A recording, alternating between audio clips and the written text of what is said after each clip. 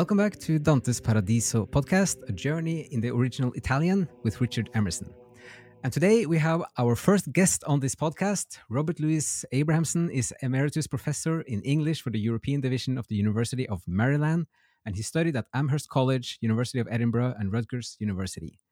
Born in Philadelphia, he later moved to England in the 1980s and currently lives in the market town of Oundle, not too far from Cambridge, where he is the chairman of the Cambridge Dickens Fellowship.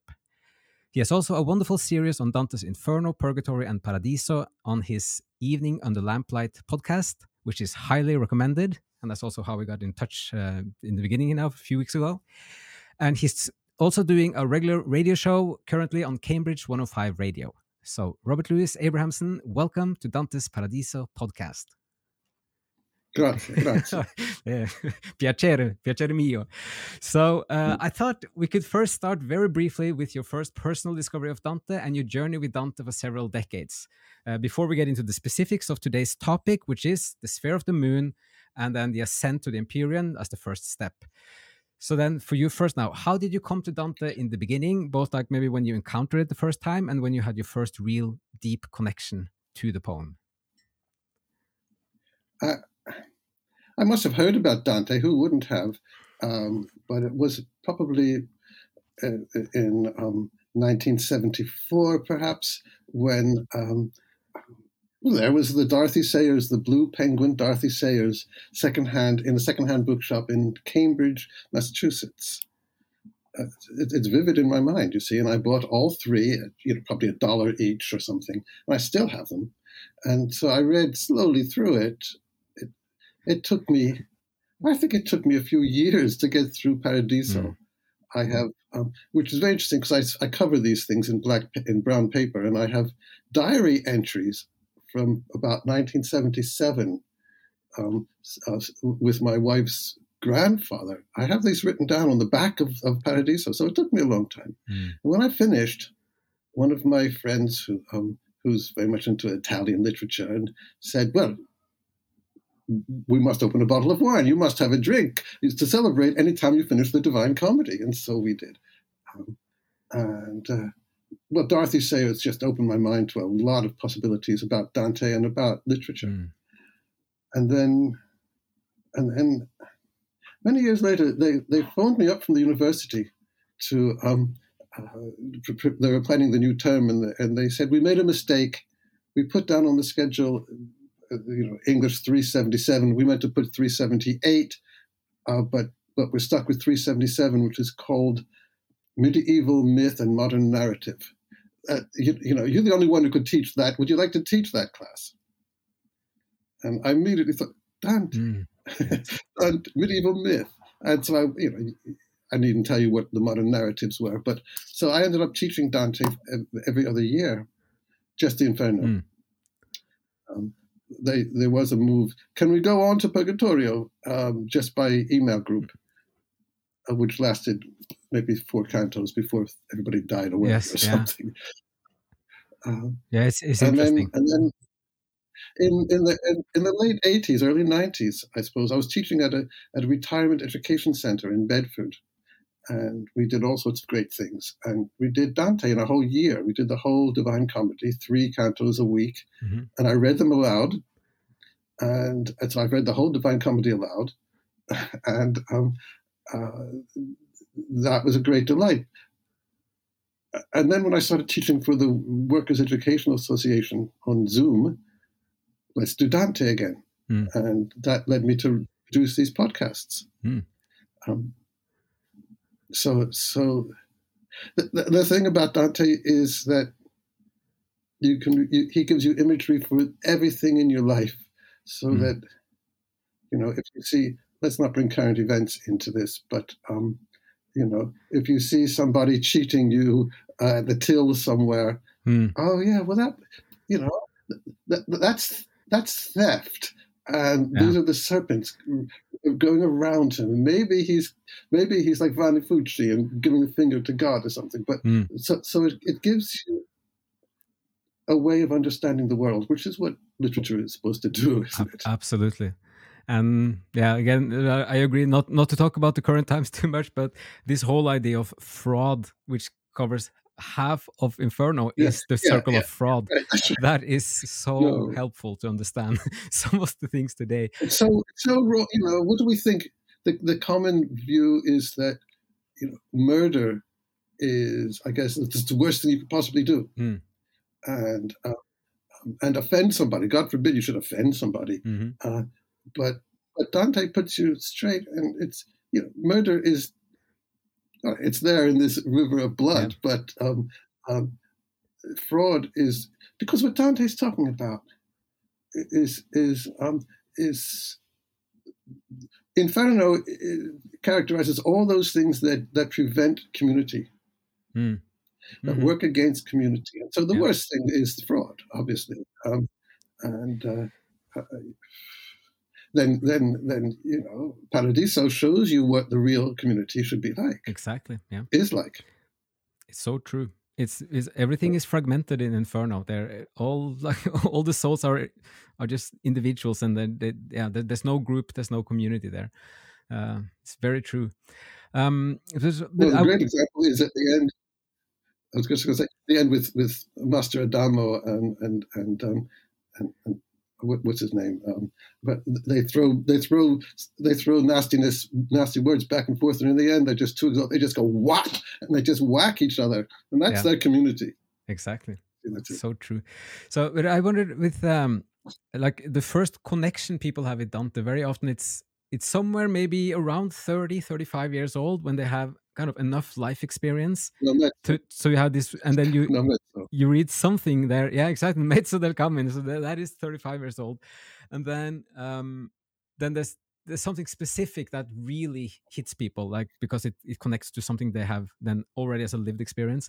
Do you have any recollection of that from kind of a first specific topic that hit you, or is it just like No, all of it and the whole well, cosmology of it? yes.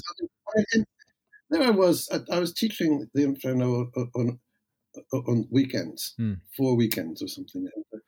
And so we would have class and then break for lunch and come back. And I came back one day from lunch and oh no, I haven't a clue what I'm going to do this afternoon. I hadn't even, I'm busy doing something else at lunch. I hadn't thought about this. So I just bluffed it. And we were doing Canto 8 of Inferno on the rivers, on the swamp of Hmm. Styx.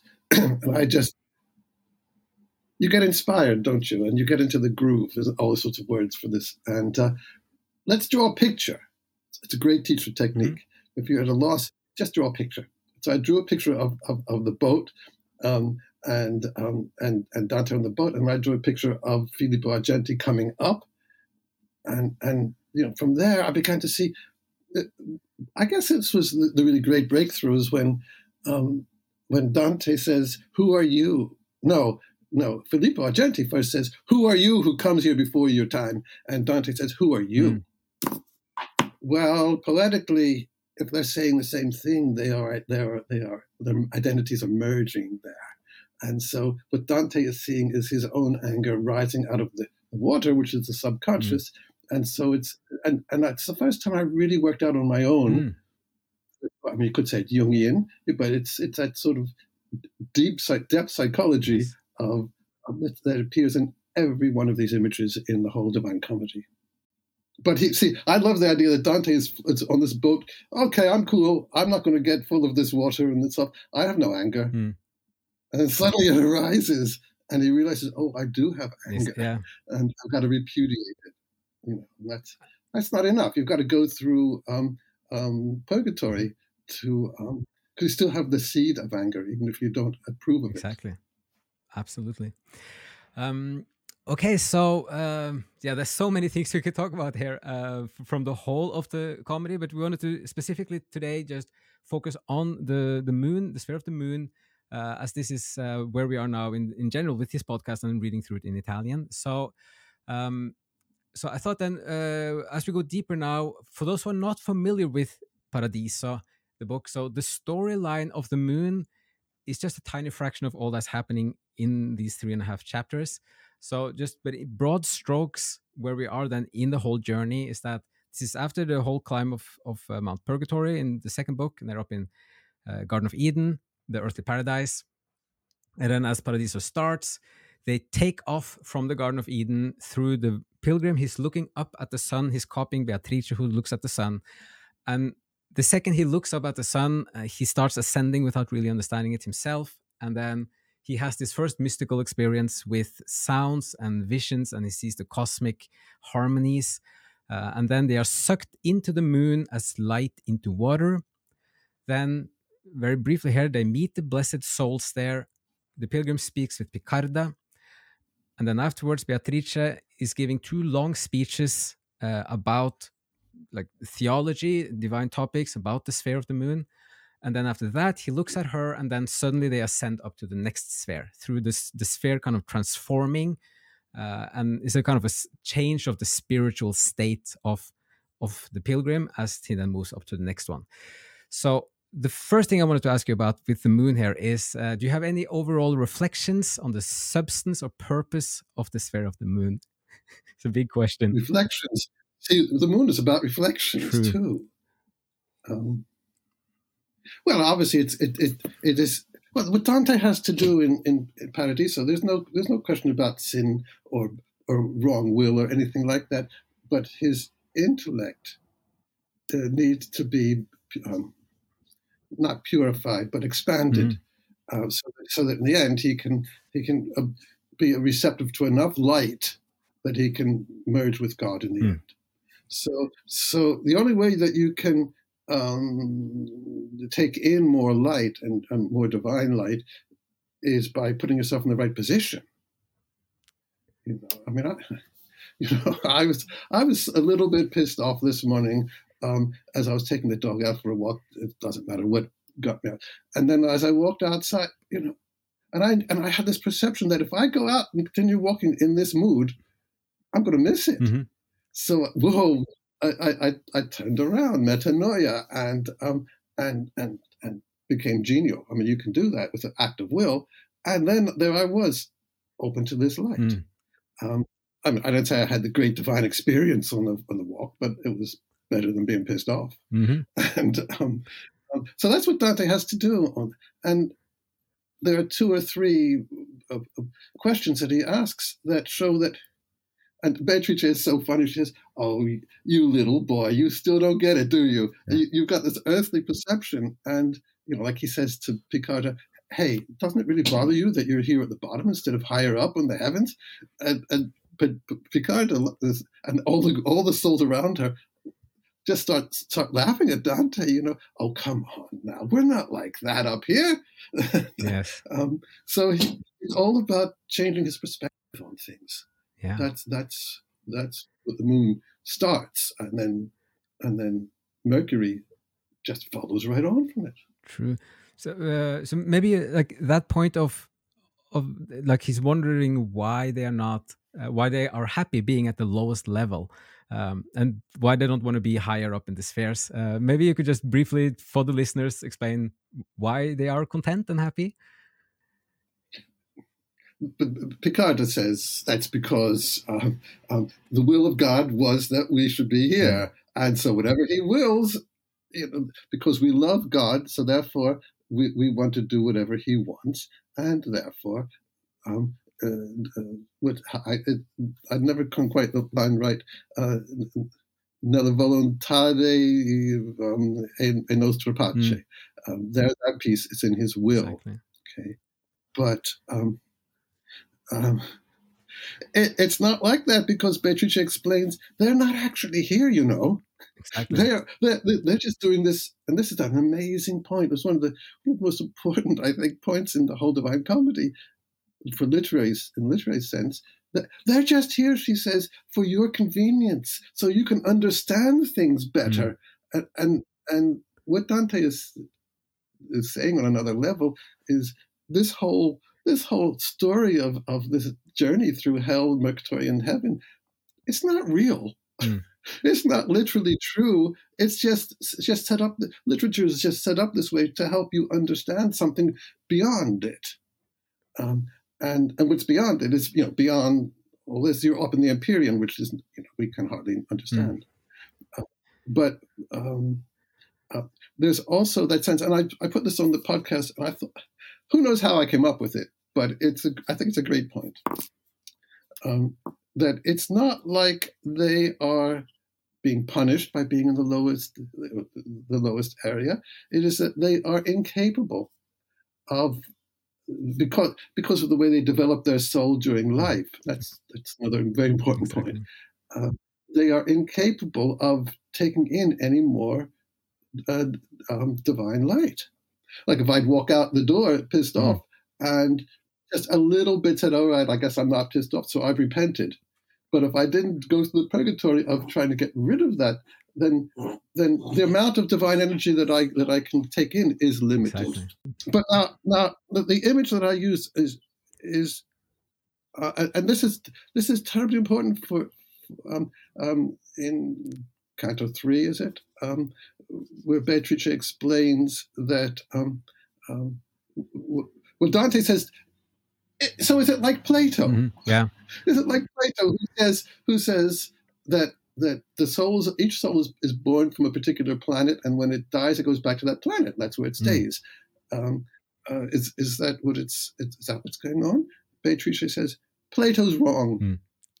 And yet you got this great line, unless we don't understand him properly, which is such a wonderful thing. Before you judge somebody wrong, just maybe you got it wrong. Yeah. It's not Homer.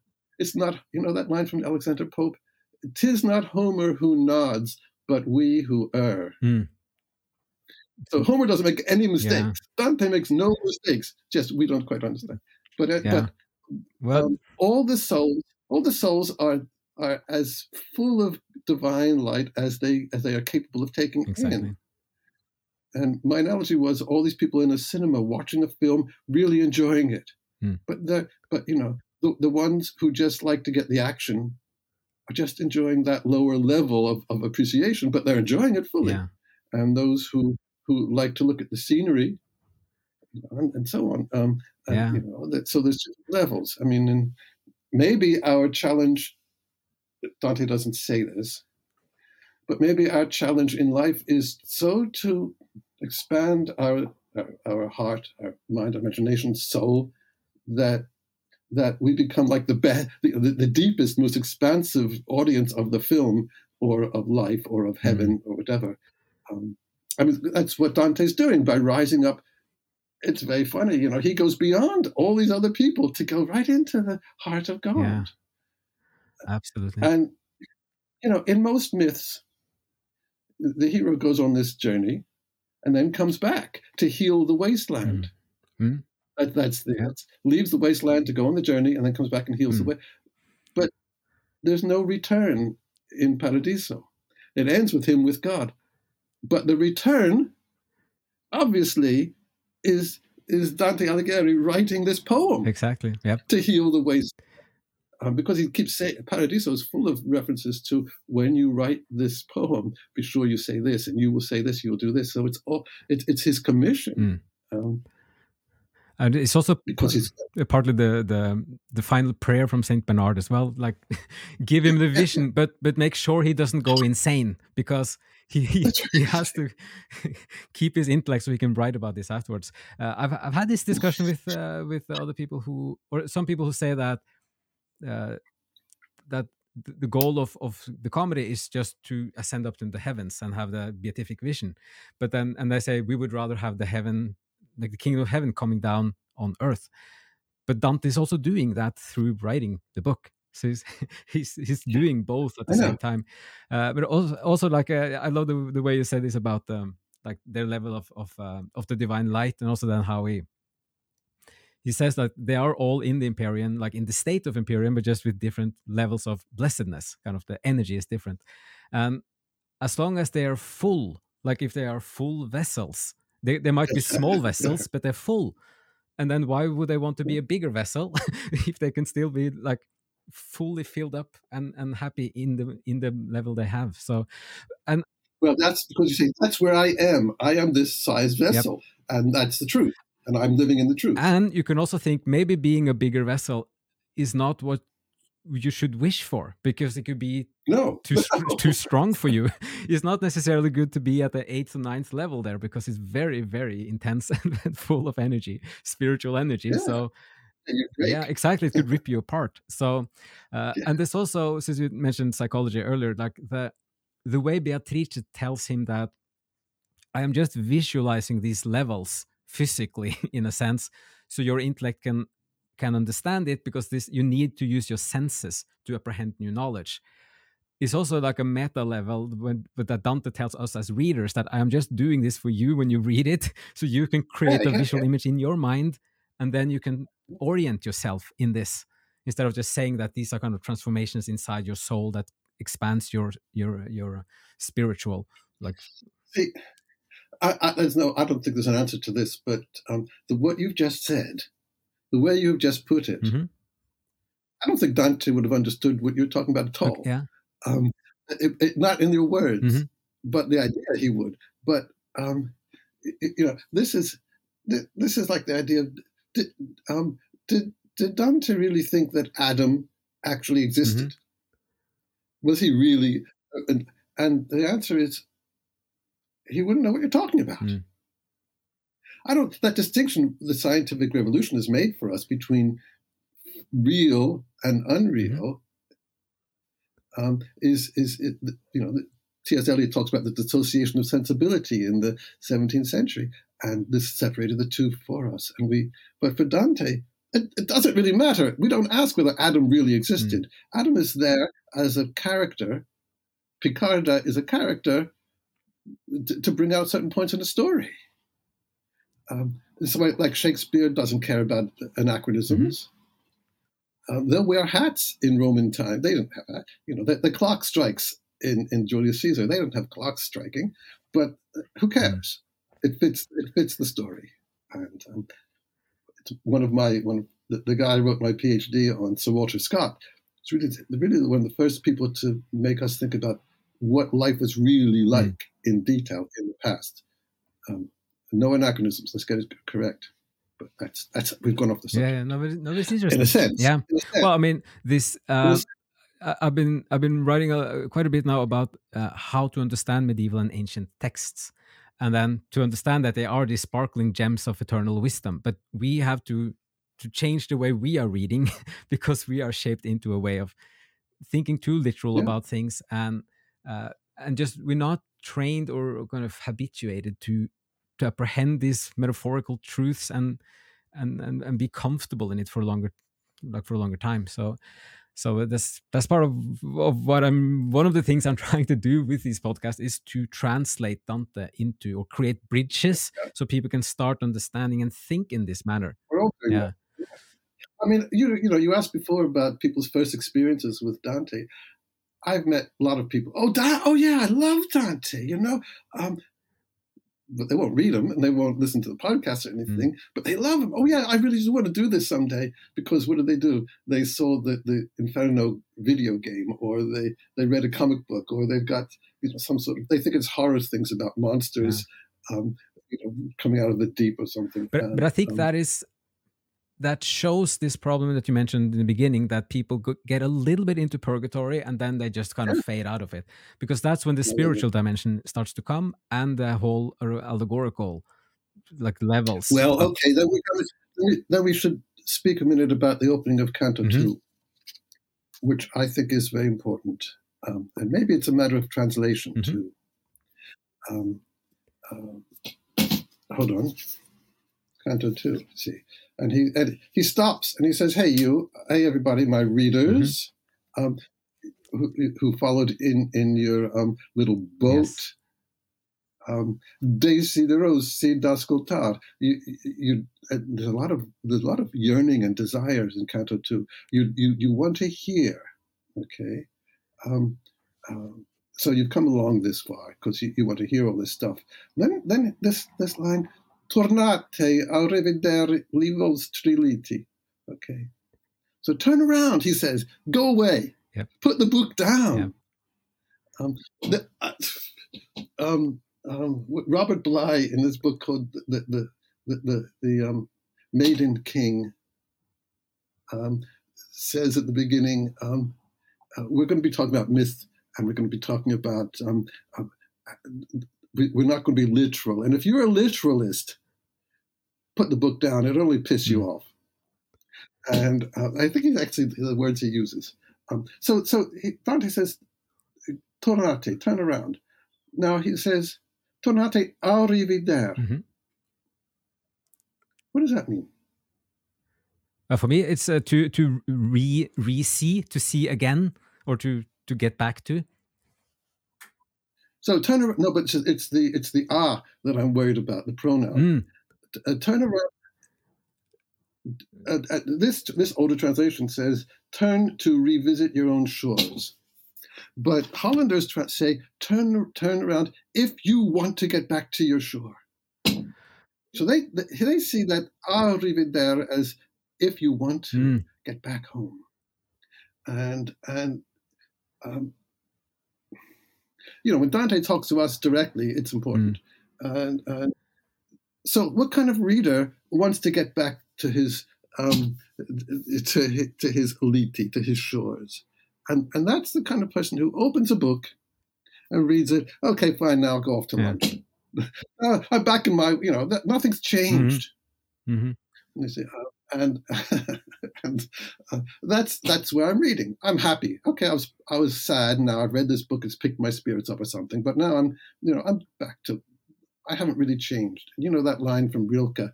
You must change your life. And anybody who wants to read this book, these are people who read it for the monsters, or for, oh, it's so beautiful, or here's Dante is citing Saint Augustine here, but that's the controversy with Saint Augustus, Bonaventure or somebody. So those are scholars, and they're picking this apart, or linguists, or whatever, but they're not being transformed by the reading.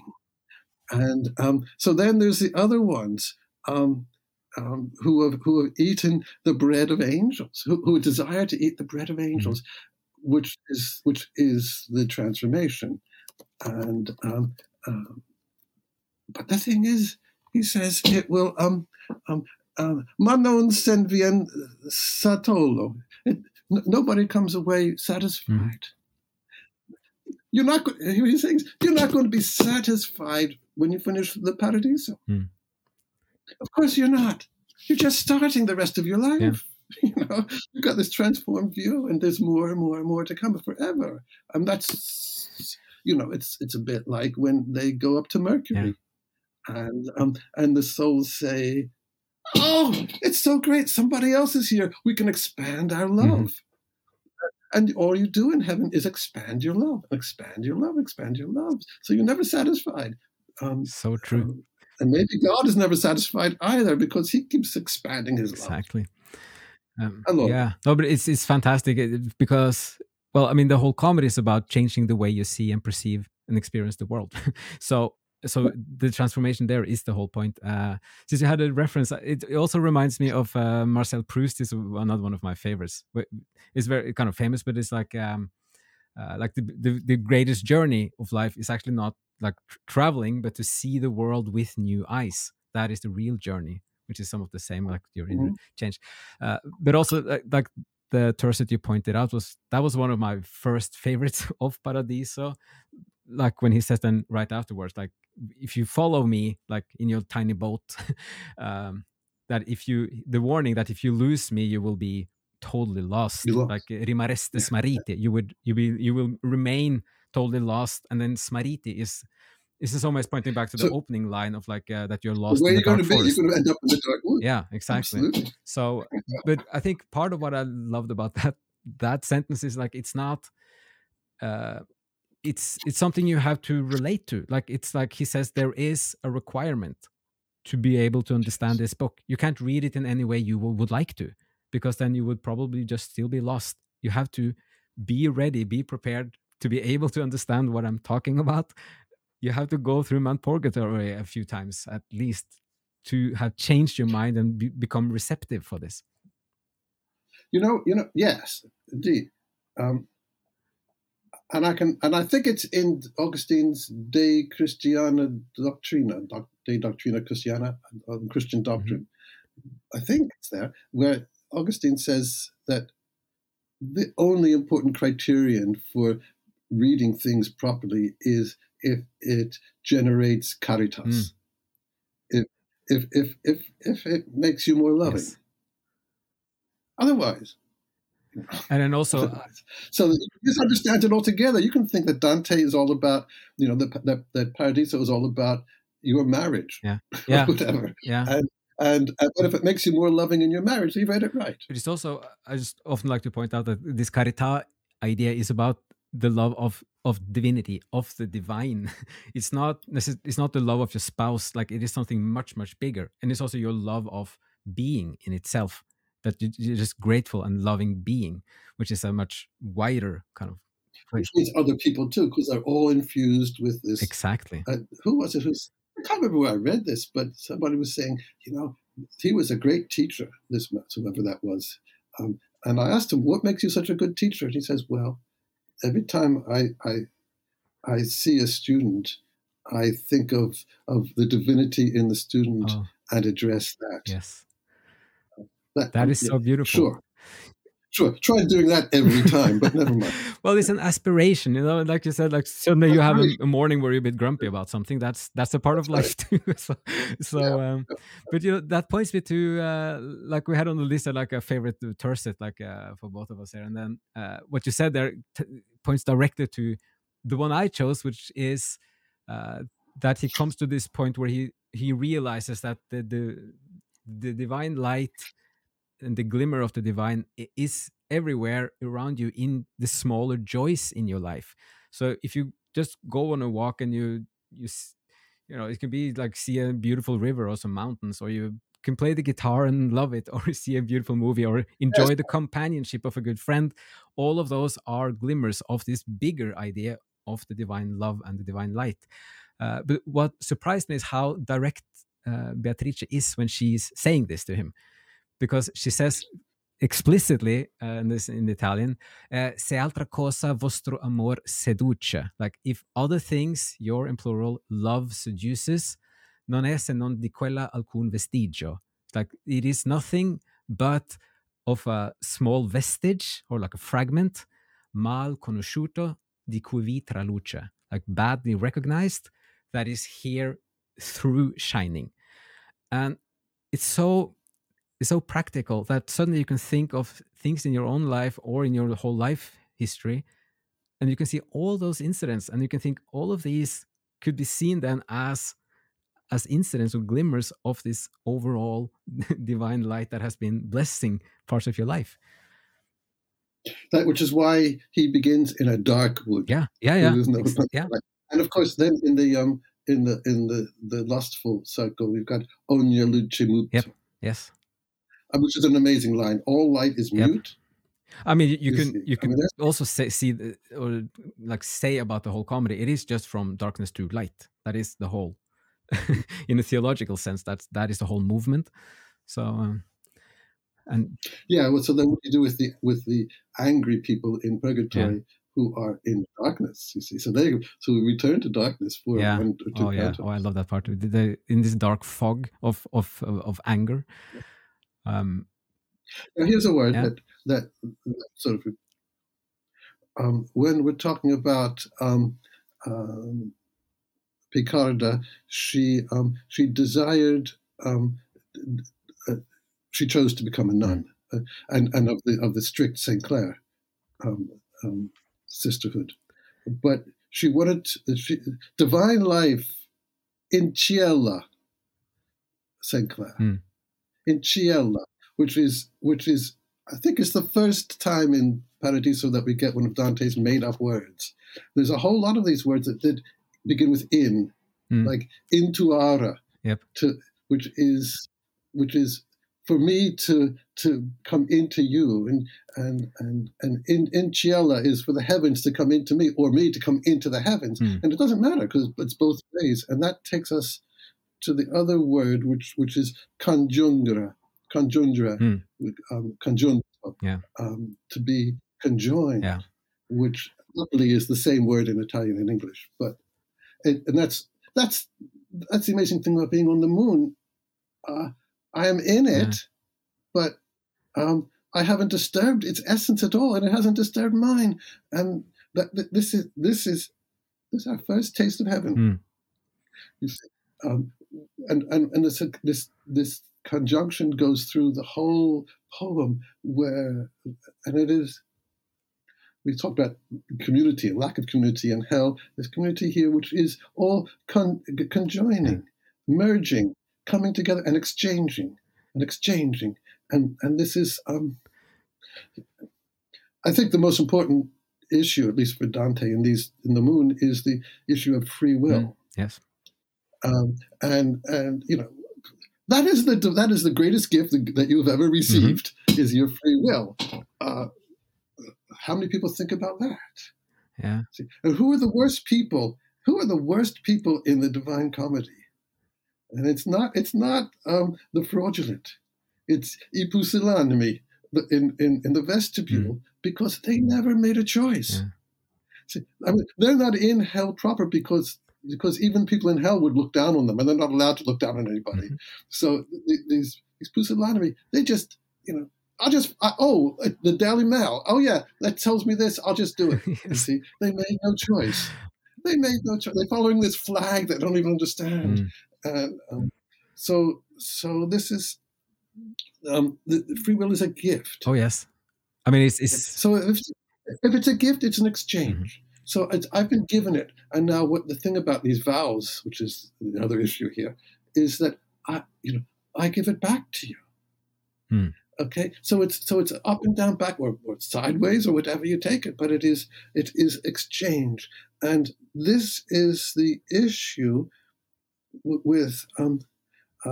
Well, what about Dante says? I mean, is there any way they can make up for having broken their vow? Which is the question we are dying to ask ourselves. Well, come on now, that's a bit harsh. And Beatrice. And this is one thing you have to get used to, and we're introduced to this in these very heavy opening cantos, is the scholastic arguments. And our scientific and pragmatic culture would say, yeah, what can you do to make up for your vow? Just tell me, and I'll do it. It's a transaction. It's a transaction. I'll just do it. And Beatrice, none of these people in Paradiso answer any question straight. Nor, by the way, does Jesus, but that's another whole issue. But so you start off, let's make a distinction. Oh, come on. Not another one of those. It's so boring. The modern reader, scholastic, that's why they broke away from it. You can picture all these people in the 16th century getting so fed up with this sort of argument, or 17th century, certainly. But we're bored by the delay. Just tell me the answer. And yet, when you finish this scholastic argument, making these distinctions and definitions, you end up with this joyful moment of I understand. Because the distinction she makes is, okay, there's two parts to a vow.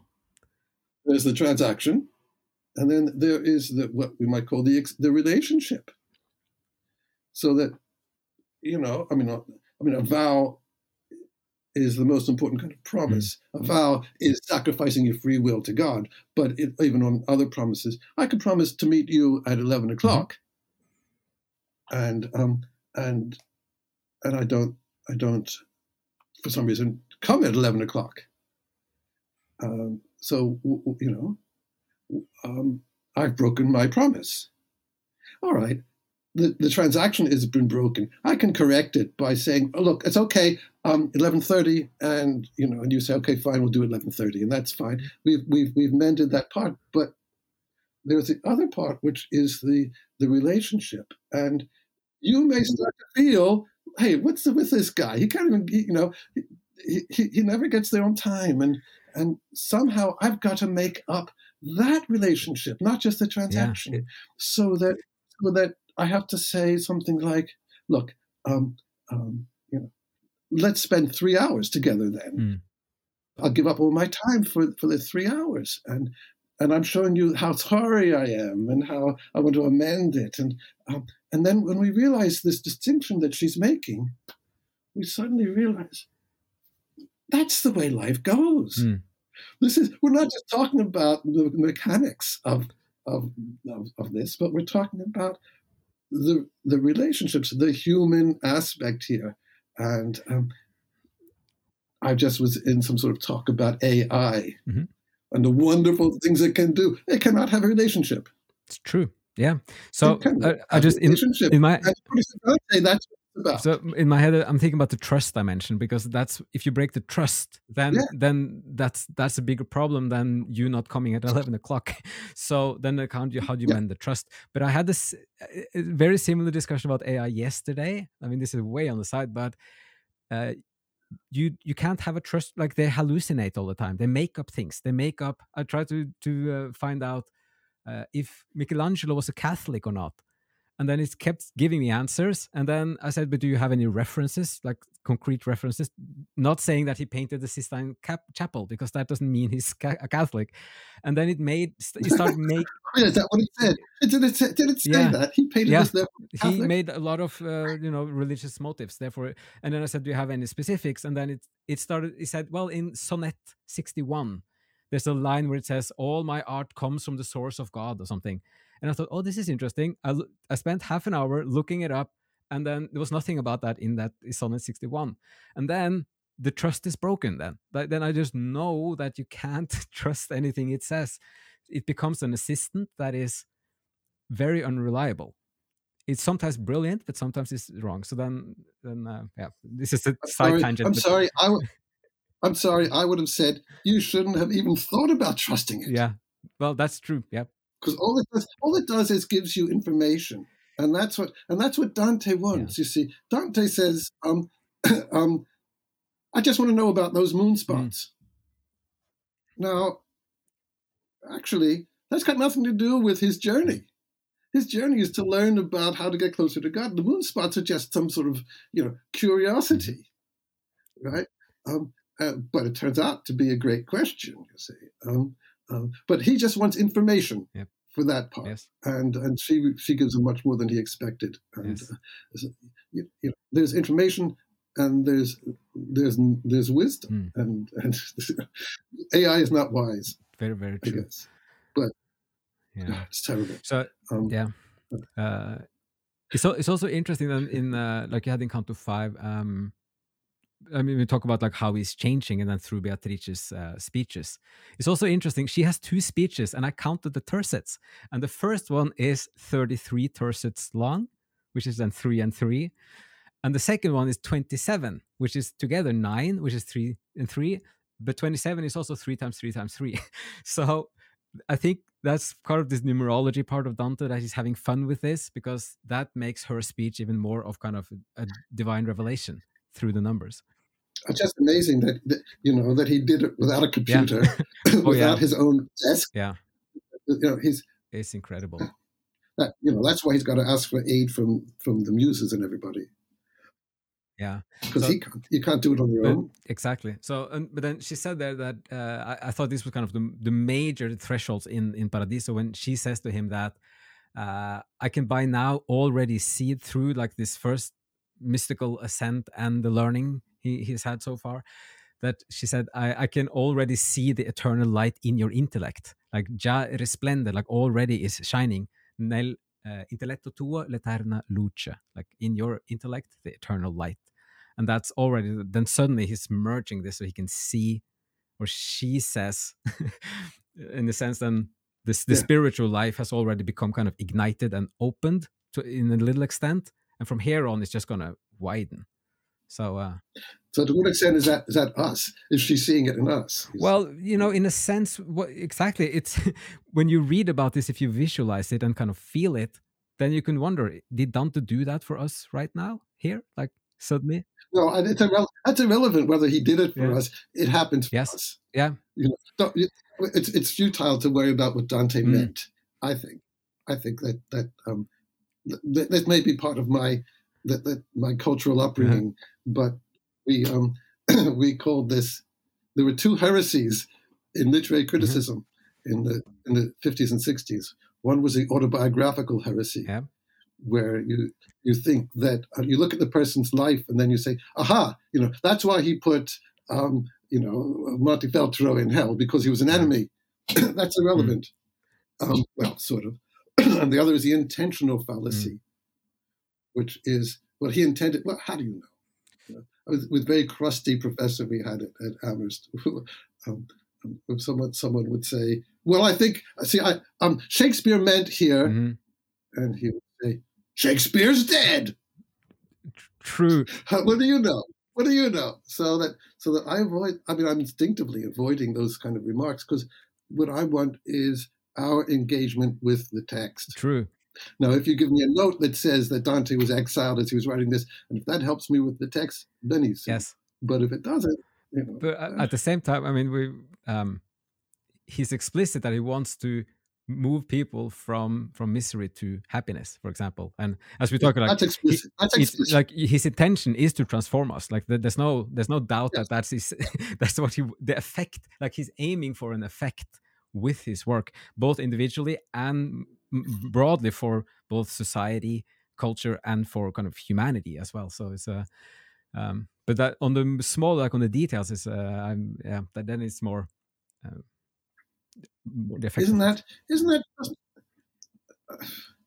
isn't that what happens like after Justinian's talk, where I mean, the idea that what we need is this universal code of law, which we Yes. have, but needed to be enforced. We need people to promote it, Yes. you see, Yeah. and and one of I the ways that people are promoting it is if Dante writing this poem helps promote Justinian's laws. Yes. Yes. Absolutely. So And that's culture, civilizations, they have to align with the divine truth as well. If they don't, it goes very badly very quickly. That is, I mean, but now we're into the second sphere. But it's funny, like, and that's a fantastic topic for maybe like the next talk about the second sphere.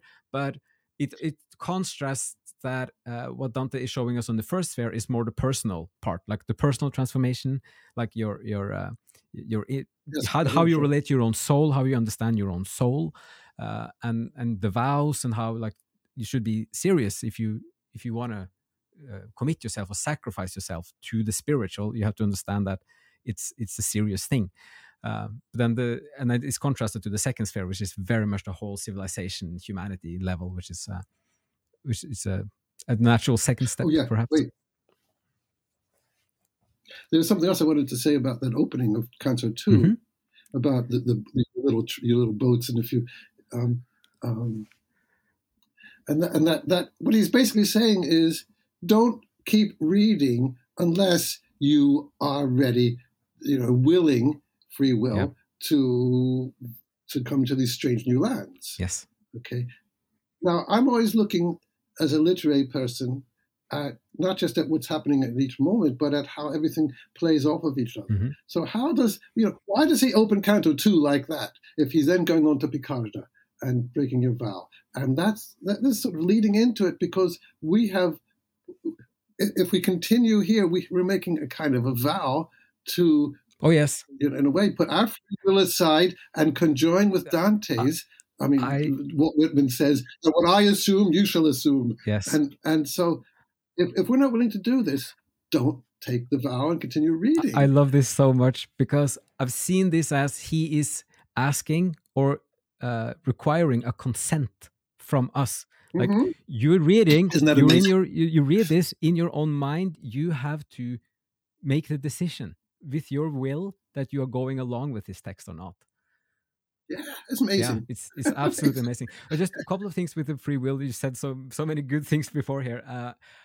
So one, like that we have the free will, we gifted the free will. One way to look at this is that, or the thinking for the medievals is like, if you didn't have the free will, then you don't exist as a person, then you are nothing, No. then you are just like a cause and Mhm. effect machine. You're just like, there's no you there at all.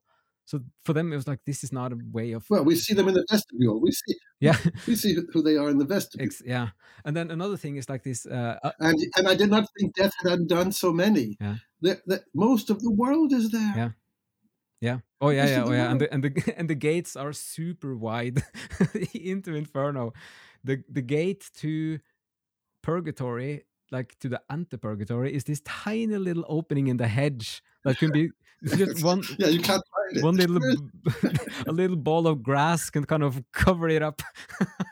That's so you need a help to find it, and it's still And tiny. yet, on the shore of Purgatory in Canto 1, Mm-hmm. the boat comes across filled with people, Yeah. and they jump out, and it goes right back again. And Casella says, "Hey, it's going to get some more." It's a constant stream, so there's a constant stream of saved souls, Yes. even if they're not as many as are down below. Exactly. That's what struck me this last time. There's a lot of them. And just another thing, this is for the listeners, but like that, some people could think when he talks about you get the free will and you have to align your free will with the divine will. Instead of thinking of divine will as something that is deciding and controlling everything, is more meant to be the fabric of reality. It is ultimate, is the truth about reality. So if you understand reality, then that is, and you align with that, that is also the path to freedom. Because if you don't align with it and you reject it, you might think you're freer, but you actually become a slave to devices and to your passions and to the bad instincts in yourself. So you're less free in that sense. There is the prayer in the Matins in the old Anglican Book of Common Prayer, which says, "In His service is perfect freedom." Yes, exactly. Say, "Oh, for goodness sake, what you mean? Like I'm not allowed to, fornicate or something? That's not freedom. I want to do what I want." No, that's not the point. Exactly. In His service is what you're saying, which is what is happening right now, Yes. and that's what. I think that's. I mean, I was trying to find a sense of Picarda that she wasn't. Sorry, I'm trying to find a sense of Picarda that she wasn't being punished there or something. And there's a sense in which Picarda and Constanza and they stand for all the oppressed people who have had whose will has been overridden by somebody else. And I mean, Dante's basically Beatrice is saying basically they should have died rather than be like St. Lawrence or something. Yes. And that's tough, but Dante's tough. But there's also the sense that they have understood where they are. Yes. And in sua voluntate, that's the will, and that's our perfect peace. So that you and I are sitting here in these two different places, and if we're saying, oh, look, I've got my bread. I'm making bread downstairs. But if gotta get, my mind is on that instead of right here with us, then there's no peace. Yeah. But if I'm here, even if we're disagreeing and even if we're fighting and arguing, which we're of course not, but if I'm still here, yes. There's that peace. It's very hard for people to understand that, but you have to experience it. And there is something here about experiencing. You can't understand the sweetness of eternal life till you taste it. Yeah, exactly. You've got to experience any of this stuff, and that's what you and I are doing, is trying to show how this connects to the life that all of us are living. Yeah. Otherwise, what's the hell? Why would you? This. Yeah, it's so true, and I wanted to encourage people. There's what you said now before, like the freedom is like if you understand the spiritual, like that.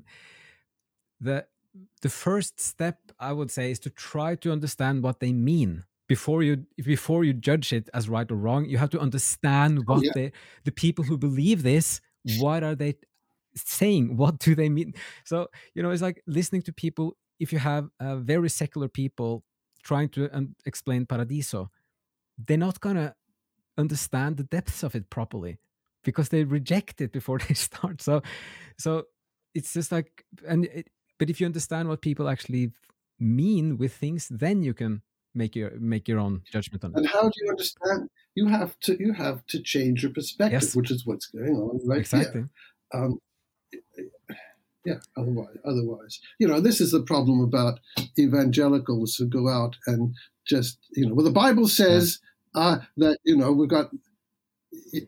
So what? Well, the Bible's the Word of God. Well, my perspective says how do you get to that point? And so if I want to discuss, I have to understand your perspective, that you think that this is the exact word of God, that you shouldn't mix milk and meat, for instance. Yeah. I guess you have to go that far. And I think you should give people. they're not going to evangelize me at all, or anybody, if they don't see the other person's perspective. Yeah, and you got to give people time. You got to say like, well, I'm going to spend a few years at least to try to understand this view, or like the way they apprehend things, because you had to change your brain also biologically. You had to actually like reshape some of your brain, like to be able to understand these things. So, but one thing you said on the previous podcast was that Beatrice understands Dante's thinking. Yeah. She can read his thoughts because it's on his face. She can understand his expressions. I disagree. I think that she can understand it because she can merge into his mind. Oh yes. That all these people in heaven, they're all merging with each other. There's that great thing later on where he says, if I could see into you the way you can see into me, then I wouldn't be saying this. I'd be right away. And of course, Dante cannot see into their minds because he's not there yet. But they can. This is what true relationship is about. I was just thinking of the letters of Robert Browning and Elizabeth Barrett, famous love letters, which we can't understand because they're sort of in a code. They leave out so many words. Because they were in love with each other, they didn't have to explain anything. They were in duara. They were in each other's. They could join. Yeah, exactly. Yeah, and I also loved it when you said like this when he uses the word conjunto, that Beatrice and the pilgrim and the first sphere, which is then divinity here, are suddenly conjunto. It's so tremendously powerful, because in your head then you might just like, oh, this is now merged. Like we're looking at this as one thing. And that is the whole shift from looking at, well, one of the many things is that it shifts from thinking about your soul, for example, as this delineated unit that is you from outside the rest of the world, to seeing things as combined and joined together. And that's one of the most important shifts of perspective that is necessary to understand the book, I would say. Yeah, there's it's like the cross in the sphere of Mars. No, it's the eagle in Jupiter that starts speaking. Is it plural or is it singular when they're speaking? Because they're all speaking, and it's both. Yes, yeah. It's both. And this is why it's poetry, so you can get a balance between various different ways of understanding it. Yeah, and you can express paradoxes very quickly, easily. See, I don't think St. Thomas Aquinas can't do that, because he's writing theology and philosophy, and it's got to be absolutely clear and delineated. Exactly. Yeah. Very true. Okay, so we could easily go on for another hour, but I think we're gonna try to move towards a little close here, even if it's tempting to keep going. Yeah. So we talked about now all these different aspects of the sphere of the moon as the first step on this journey. So I just wanted do you have any final thoughts on this? I just want to reference one thing you say in one of your podcasts about this. You talk about when he invokes Apollo, he talks about Marsyas, and then you have this interpretation that when Marsyas is pulled out of his skin because he dares to challenge Apollo in like a poetry duel of such, that's also a metaphor, an image of shedding your skin and being kind of, if not reborn, but at least that you are transformed through it. So any final thoughts, like overall again for this fair? What you see about that? So there's two parts to my perceiving that. Mm-hmm. One is that I didn't want to see Apollo as a sort of villainous deity, because I don't think that's at all the right spirit for reading this. So in what way does that terrible incident become a sort of image of a divine operation? And number two is looking carefully at the language. Yes. And you're going to find oddities all over the place. And so when he took him out of his shell, what? Yeah. What's and so then you've got I had your mind the what Thomas Merton calls the true self and the false self, and the true self came out, or the soul came out of the false self, our Yeah, persona. exactly. So all those things come together, and it says, yeah, So somehow some news came down as I was preparing that, and showed me this is what's going on. Of course, because it's poetry, there'd be 12 other things going on at the same Exactly. time, but never mind. It is a bit. It's almost. It's not humoristic, but it's at least fascinating. Like the way he also treats Ulysses, and he invents stories about Ulysses for his to express things, and so he can use the tradition in a slightly new way and kind of and evoke new wisdom through that. Um, so, but right at the end there, I just wanted to make this a little bit. We've been quite practical on a lot of this. I feel like for this hour, but if you have one or two main reasons for people, the listeners now, why they should read Paradiso and the Sphere of the Moon, and like what kind of practical impact they should hope for, or kind of the motivation for it. It's what in mythic terms is called the guardian at the gate, and who throughout the Divine Comedy you keep finding these guardians, these formidable figures who check you out. And you don't come any further. Even the words on the doorway of Inferno is the guardian at the gate. Don't come any further unless you're ready. You see, and you get this in all fairy tales and myths and so on. So, and this is the guardian at the gate for the Paradiso. If you can get through Beatrice's scholastic reasoning in these cantos, okay, you may proceed. Yes. You may proceed. And so persist in this. And the best editions have great notes, and it will take you some time, and you won't remember everything. I had to go back and reread and revisit all this stuff this week in preparation for this, because I didn't quite remember everything about it. And rereading it, I saw more in it. So that, like one student, I think we were reading Joyce's Ulysses, and the student said, "What? Like he's supposed to, like he thinks we're supposed to read this book another time too?" Yeah. And yes, he is. And so is Dante. Dante, I suppose, assumes that we're supposed to memorize all this because they would have been able to.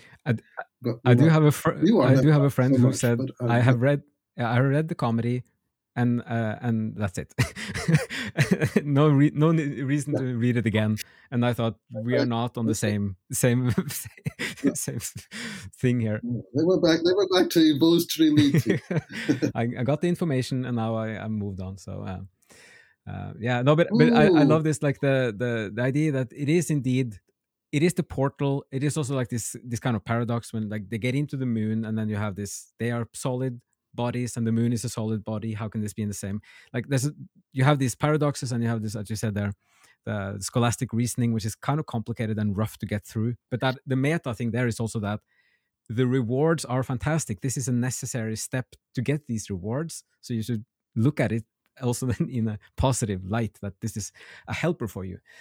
So that is, the main gate is the sun with the fourth sphere, but as in all the three books, you have like a preface there, and then you have the real one later. But the moon is quite massive in how much he puts in there to just really reorganize your whole thinking and your apprehension of yourself and the world, like the cosmic structure and fabric, and also the idea of the transformation. So it is the lightning, the metaphor that they are ascending like as lightning, because that's how intense and dense it is. Yeah, if you're going to go to heaven, you have to expect some sort of preparation, not just purgatorial preparation. Exactly. Purgatory is like you have to climb with both your hands and your feet. The pilgrim is whining a lot. This is so hard. It's a bit like, how far is it left of that? It's like, well, this is just, but it's going to get easier. But then once you get on top there, and the revelations in the Garden of Eden, then suddenly it just, there's no delay in it. And I guess that's a part of it. Like once your consciousness and your spirit is ready for it, then you can just take it in, and you just have to be careful. That's beyond your free will. Yeah, and then I mean, he almost gets blinded there for a point already, because there's too much for him, because it happens. So there's this little caution that also take it, take it in portions. All you need is your free will to say, I consent to go on Yeah, this. Now you're at the end of Canto 2 of the exactly. Inferno. And then everything is done for you, for your best good, even though it's painful and Mhm. confusing. And you face the moment. And when you have a question, you ask Yes. it. I mean, one characteristic that runs through the whole of Divine Comedy is it's all about questions and Yeah. answers every single step of the way, Yeah. I mean, which is an exchange and community too. exactly. And well, that's a great final kind of item here. But that Beatrice is explicit with this. I mean, there's always one more, isn't there? But that the questions are like at the feet, like the piedi of truth. They will grow little buds of doubts, and these doubts are the things that will push and Yeah, propel you yeah, upwards from peak absolutely. to peak up to the highest summit. So that's really encouraged to be inquisitive and ask The questions. alternative Yeah. The alternative is, well, let me just give you, paradise made easy, or Yeah. let me give you the handbook, Yeah. and that'll give you all the Yes. answers, and then you've got it, and close the book, and you go Yeah. away, and that's our culture's way of Yeah. doing it, but we're special, Exactly. see. Yes, indeed. Okay, so I think we can wrap it up there. Just want to say thank you so much again to Robert Louis Abrahamson. So he is the emeritus professor in English for the European Division of the University of Maryland and host of the wonderful Evening Under Lamplight podcast. And I hope some of this might have been useful for inputs, inspiration for all of you listening today. If there's maybe one essential takeaway from reading the first sphere of Paradiso, it could be that starting this journey can change how you perceive the world and your own soul and your consciousness, and make you slowly discover the abundant wealth you might find once you embark upon this adventure up through the spheres of paradise. So, thanks again, everyone, and we'll be back soon with another episode. See you then.